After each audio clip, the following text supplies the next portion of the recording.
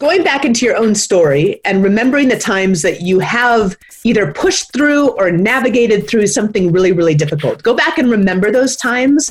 Remember what strengths you either demonstrated or developed in the course of that, and then pull that into the story that you're telling yourself now in the midst of hard times. This is the Happen to Your Career podcast with Scott Anthony Barlow. We help you stop doing work that doesn't fit you, figure out what does, and make it happen. We help you define the work that's unapologetically you, and then go get it. If you're ready to make a change, keep listening. Here's Scott. Here's Scott. Here's Scott.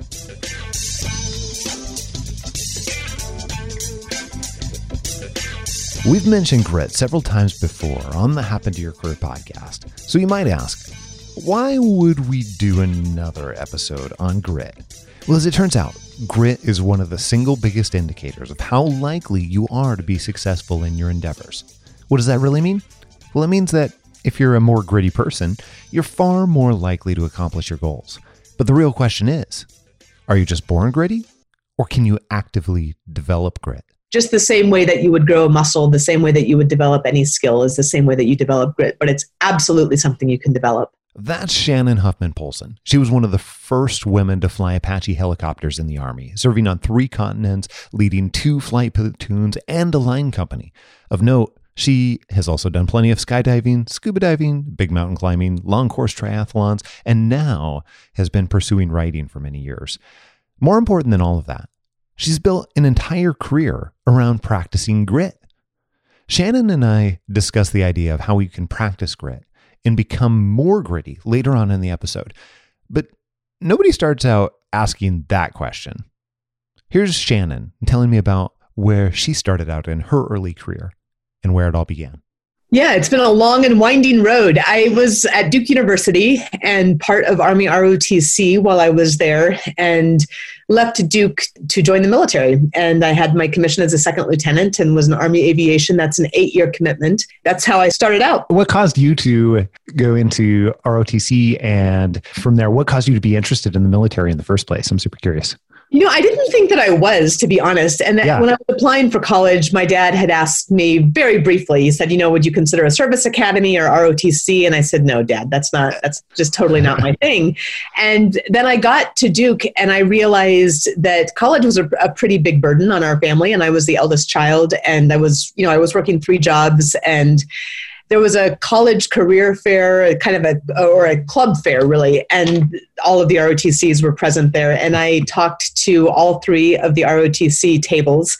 Both the Air Force and the Navy required you to be in engineering, and I knew that I was going to be liberal arts, and the Army allowed you to be liberal arts. And I thought, I'll try it. I'll just give it a shot and see if I like it. I'm sure I won't. I'm sure it won't be a good fit, but I can say that I tried it. And I ended up really connecting to both the people that were part of the program, who were all great folks and people that came from backgrounds similar to mine that had worked their whole lives, but also this sense of service and this idea of serving something bigger than myself. That is awesome. I'm always fascinated with how some of those events happen, especially when you're saying, hey, I was pretty convinced that I would not like it. This was not going to be a thing.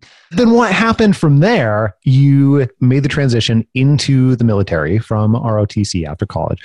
And what took place at that point? There's actually a funny story that probably will be relatable to some of your listeners, which was the whole process of that transition. And I had been drilling with the National Guard as part of the simultaneous membership program for my last 2 years of college. And so the assumption was that I would serve in the National Guard.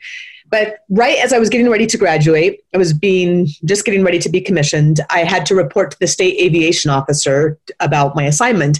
So I drove out to Raleigh, North Carolina. I reported, I'm still a college student. I'm just a cadet. And I report to this colonel who it seems like is sitting behind a desk as wide as the room with shiny plate glass windows going up behind. And we have a couple of pleasantries back and forth before he stops in the middle of a sentence. He leans back in his chair, looks down his nose at me and says, "You realize, cadet, that you will never fly an attack aircraft." And I looked back at him and recognized his comment for what it was meant to be, which was small and mean, because at that point, attack aircraft weren't open to women to fly. So I said, "Yes, sir," because there are times that you learn very early in the military, that's the only thing that there is to say. But I went back to the campus of Duke University, back to the ROTC detachment, and requested a transfer out of the National Guard and onto active duty. And then later that spring, Congress changed the game by lifting the combat exclusion clause, and suddenly every aircraft in the inventory was open to women and men to fly. So I reported later that year to Fort Rucker, Alabama, and initial entry rotary wing and officer basic course, graduated as an honor grad, requested, and then trained in the Apache helicopter. So was that a point where it's like challenge accepted, or was that a more of a transition? No, I think so. I mean, I think in a way, it was probably the first time that I had heard somebody say directly and somewhat maliciously, no, you get to do this, and for no reason. And I think that wasn't the only driver at all. I wouldn't say that's why I chose the Apache, but it certainly played into my interest in showing that it could be done. I'm always fascinated, not to delve too far into this, but I'm always fascinated by when people make comments like that in many situations, not just that situation, like what goes through people's heads? Have you ever thought about like what his intent was? I mean, not too much. There was, and there is for some people still a pretty dated and dismissive and denigrating attitude towards women serving and towards women performing at high levels. And I think for those types of people, I like to think that it's just small-minded.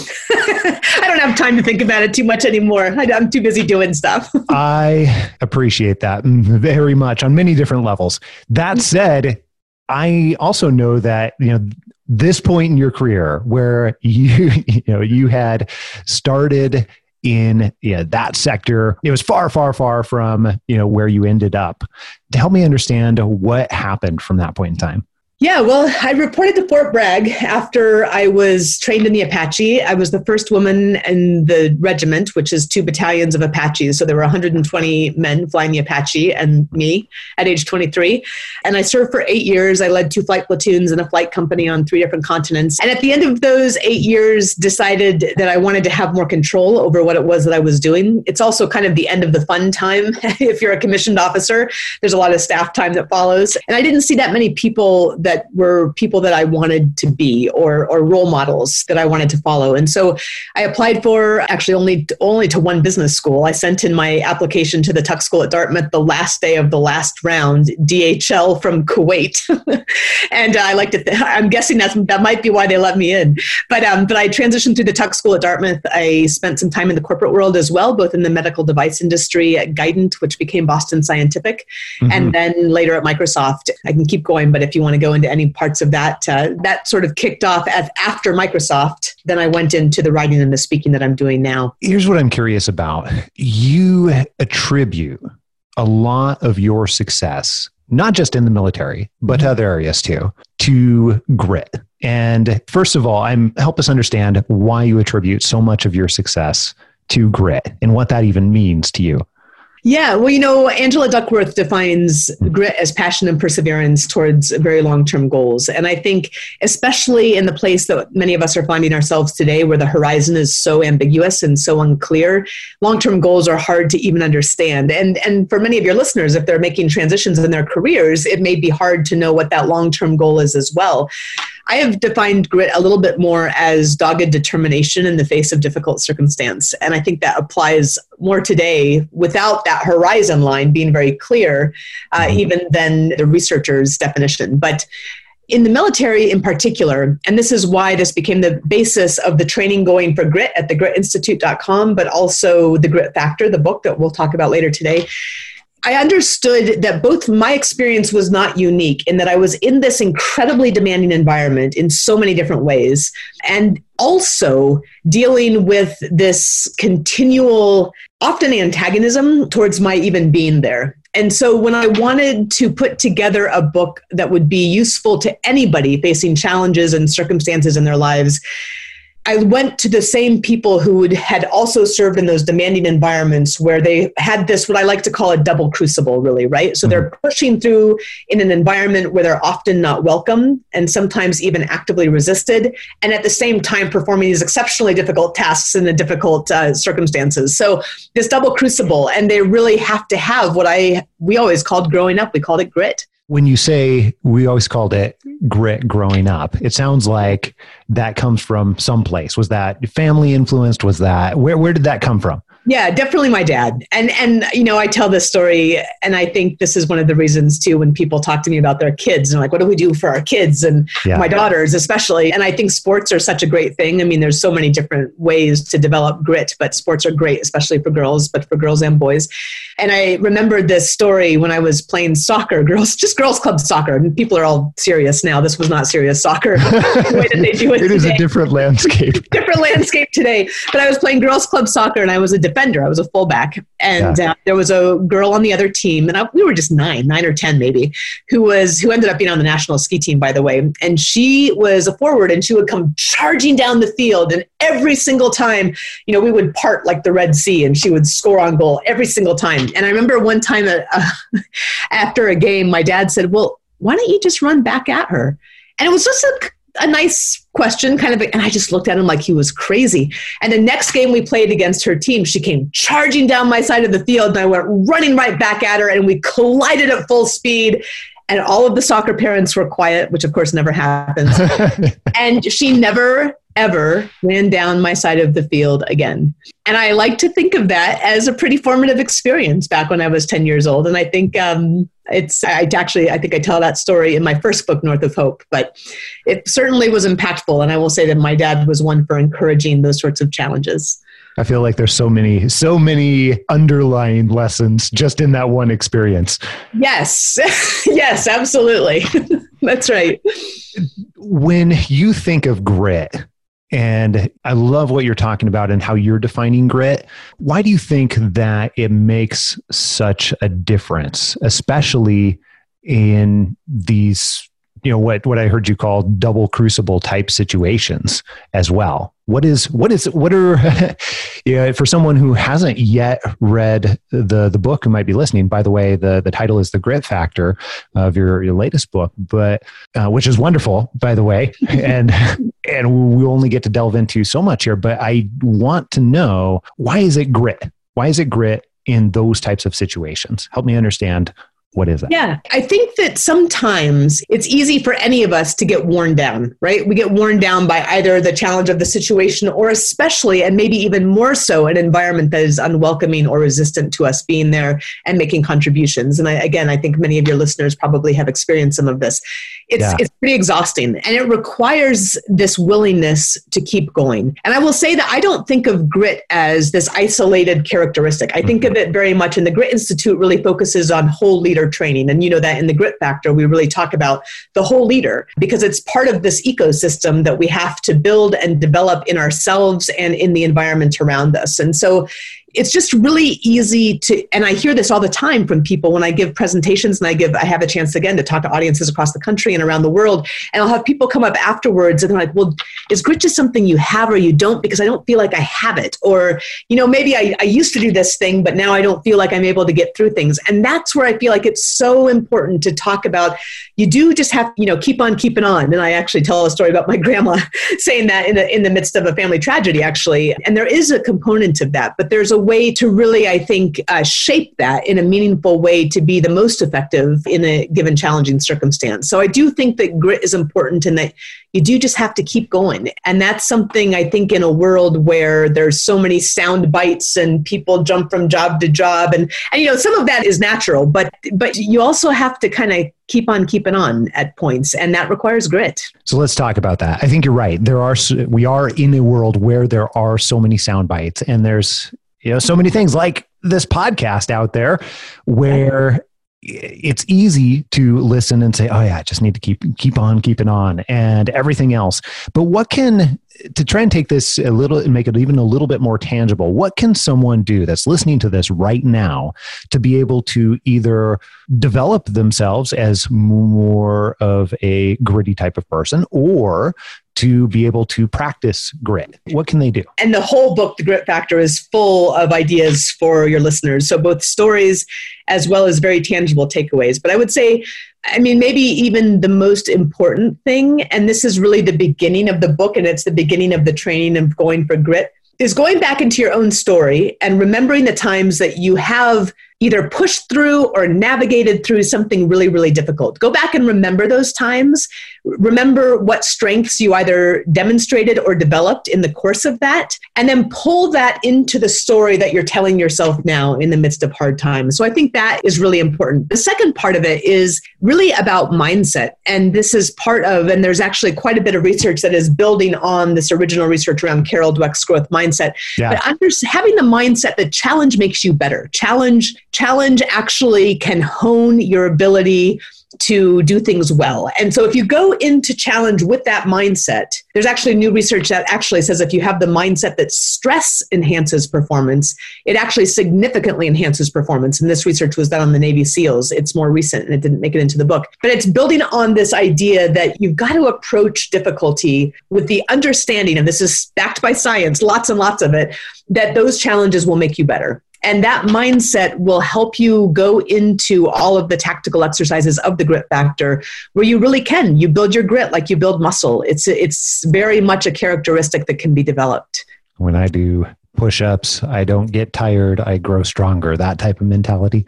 Yeah, and you might get tired, but you're also growing stronger, right? And that is actually exactly the example. When I was speaking at West Point a couple of years ago, we talked about how you train for push-ups by doing push-ups, right? Yeah. I remember getting ready for an accounting exam in business school, and I was an English major, right? So I was going back, I was rereading the chapter, and I was highlighting, and I was writing in the margins, and wow, I almost didn't pass that exam. And I realized you get better at accounting by doing the problems, right? Like not by rereading the book. And so you train for grit by doing things that require grit. You train for hard things by doing hard things. And I always recommend to people, you pick something smaller, and then you constantly increase the level of difficulty. And that is just the same way that you would grow a muscle, the same way that you would develop any skill is the same way that you develop grit, but it's absolutely something you can develop. I so appreciate that both mentality and advice at the same time. And it sounds, I don't know, I think some people could hear that and think that it sounds trivial to just like start with something smaller and grow. But I think that is reality. Well, it's reality. And also what's interesting is that it seems like it should be so basic, but I think so many of us get really overwhelmed by the huge goal or the amorphous goal, and you don't even know what to do. It's like you just take a step and then take another step and then take a little bit of a risk and then take a slightly bigger risk.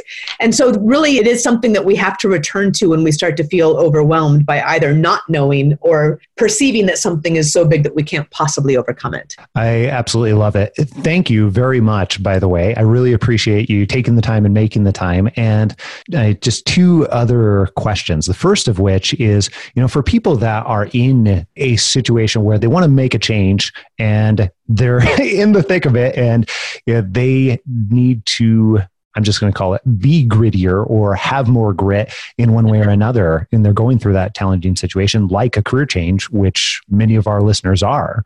Right. What advice would you give them where they're in that place right now? Well, in addition to that first piece that we talked about, which is going back to past triumphs that you can draw on, right? That's really owning your own story. And it's really saying, I'm going to create the narrative of my life. I'm not going to take anybody else's story. I'm going to create the narrative of my life. Giving yourself that agency, and again, that opportunity and that responsibility, I think is really, really important. You also, I think, need to know that it doesn't matter if you get every step right. There's not one plan. There's not one path. And I will say my path, I hope, is an example that there's lots of twists and turns. And yet every single twist and turn has added to the foundation that I'm operating on right now. And so know that you might take a turn and decide in 2 years that this isn't something that I think is actually the long-term solution. And that's okay. The recommendation I just gave to somebody the other day, a young graduate, she's just a couple years out from college, and I was like, just stay somewhere long enough to learn something or make a difference in something, right? Before you change. Don't just change. Stay long enough to make a difference or to have learned something. And then you take a step in another direction. And if it's not the right step, that's okay. You can adjust. It's not final. And so being willing to kind of take a risk and draw on those strengths from the past, I think will stand every single one of your listeners in very, very good stead. And of course, read The Grit Factor.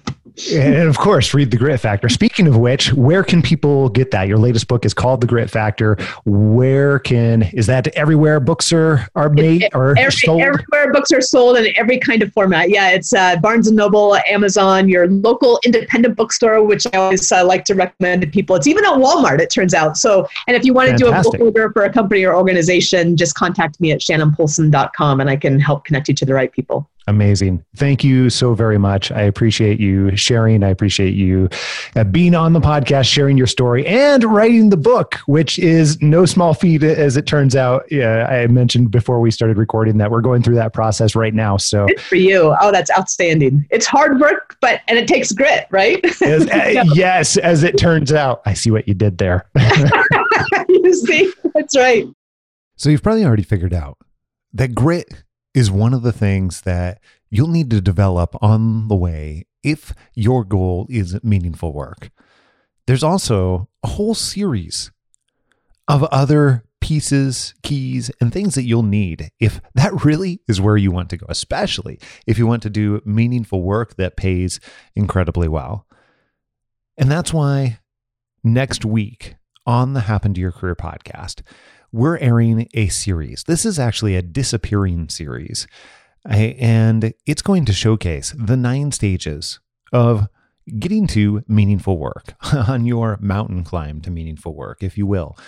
And also, we just as of today, literally today, we opened the doors to Happen, the brand new version of Happen, our program to help you move through every single stage of meaningful work as you move throughout your entire life.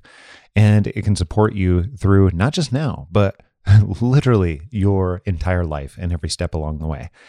So Happen is for people who have a commitment to learning how to do meaningful work, both now and throughout the whole rest of your life. And you want the development, and not just the learning, but also the development along the way, and support from an entire community and experts. And if you're interested in learning more about the brand new version of Happen in the Happen community, then you can find out one of 2 different ways. You can either go to the happentoyourcareer.com site or happentoyourcareer.com/happen, HAPPEN, or you can email me directly and just put Happen in the subject line. My email is scott@happentoyourcareer.com, and either myself or my team will get back to you and make sure that you have any of your questions answered, anything you need to determine if it's right for you. Also, guess what? Next week, right here, you will hear it first, the 9 stages of moving to meaningful work and finding and keeping meaningful work that fits you. We'll see you then. Adios. I am